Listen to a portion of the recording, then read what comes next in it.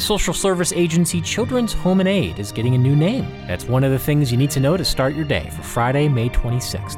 I'm Ryan Denham, and this is WGLT's The Leadoff. Support for The Leadoff on WGLT and WGLT.org comes from the Central Illinois Regional Airport in Bloomington, connecting business and leisure travelers to the world on American, Delta, Frontier, and Allegiant. CIRA, your trip starts here. Details at CIRA.com. Now let's lead off with that big name change for a social service agency with a longtime presence in Bloomington Normal. WGLT correspondent Michelle Steinbacher reports. The agency, known for more than a century as Children's Home and Aid, is switching things up with a new name, Bright Point. Founded as a 19th century charity with group homes, or orphanages, the nonprofit has grown into a broad social services agency. Mike Shaver heads the statewide organization that serves 30,000 families in nearly 70 Illinois counties. He says the name Bright Point better reflects that evolution of working with children and parents. It's hard to present yourself as an organization that has a two-generation approach if what people hear in your name is homes for children. The group has launched its Bright Point rebranding. Its leaders are using the opportunity to spread the word about what the organization does. Here's Central Regional Vice President Mendy Smith, who is based in Bloomington. We're looking at the family. So whether or not you come in as a student in our early childhood center or a parent in behavioral health, we're looking at that dyadic model, that parent-child relationship, the caregivers, the community even at times, on who's working with that family. Bright Point leaders say their goal is to strengthen families to avoid crisis points. Shaver says one way is by recognizing equity issues. Not all families have access to the resources to be the best parent that they can be. Shaver says Bright Point wants to build that access, provide support for children and parents, and connect the families with community resources. For The Leadoff, I'm Michelle Steinbacher. Here's some other stories we're following in the WGLT newsroom. The Bloomington Normal area's jobless rate held steady at 3.4% in April, the same as this time last year. The local economy has added about 1,400 jobs in that time, mostly in manufacturing and leisure and hospitality. Illinois Wesleyan says it's hired its first vice president for diversity, equity, and inclusion, Dekisa Pina. Pina is currently in a similar role at ISU's College of Education. And Bloomington's Holiday Pool opens for the summer season tomorrow. O'Neill is closed for construction. In Normal, Fairview Pool opens tomorrow, and Anderson opens June 3rd.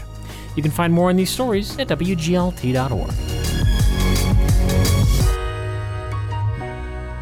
A proposed housing development in Bloomington would get up to $4.5 million in tax incentives if the City Council approves.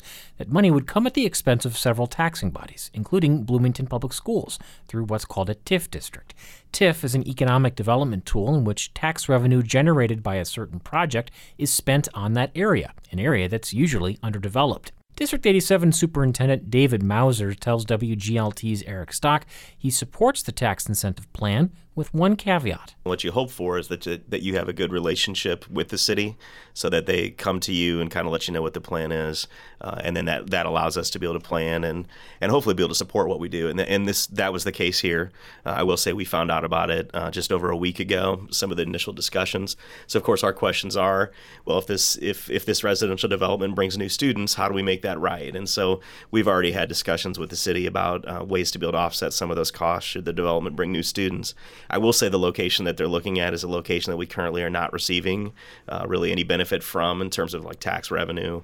And so in a lot of ways, we're excited to try to support the city in terms of what they're trying to do to expand, create developments, create opportunities, and bring in businesses and of course, residential in this case. But at the end of the day, TIFs are always something that are concerning, and you just hope you have a positive relationship enough to have the city willing to help offset some of the costs and do right by schools. Thoughts on wrapping up your first year at District 87? How did it go? It's fantastic. I'm trying to get like emotional here. I think when you're in education, you seek ways to be able to create an impact and to create relationships that you can kind of lay your head on the pillow at night and feel good about. And it was a big move for me. It was a change. To me, I've been surrounded with open arms, welcomed with open arms. I've had the opportunity to learn so much in the area of diversity.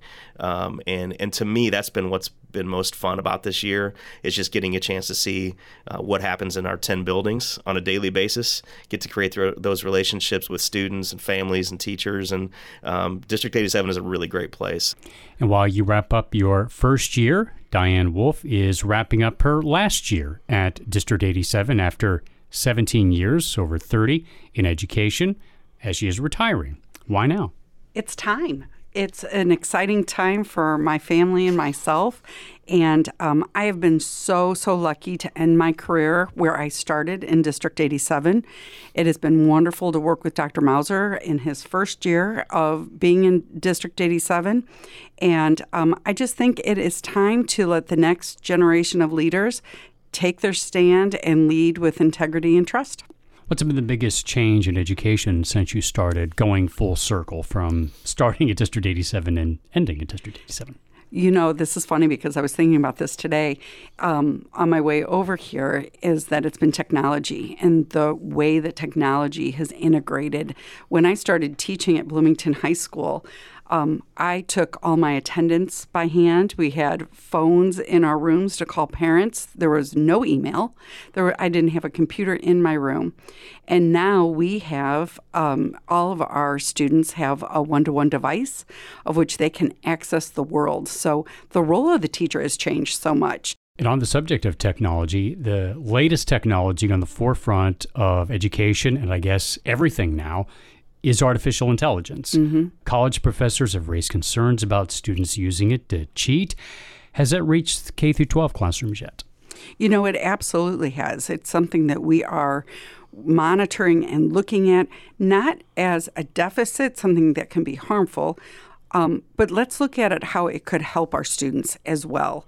And I think that the whole world, as we see it in education, but as a society, we're going to have to get back to a root belief that the human mind has to be a critical thinker.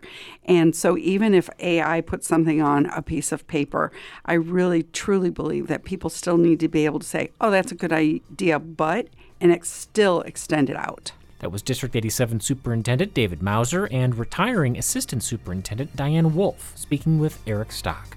Before we let you go, a heads up, there will not be a new episode of The Leadoff on Monday morning due to Memorial Day. We'll see you back here on Tuesday. And that's it for today. I'm Ryan Denham, and the show was produced by Colin Winkleman. You can subscribe to The Leadoff podcast on Apple, Spotify, Google, or the NPR app.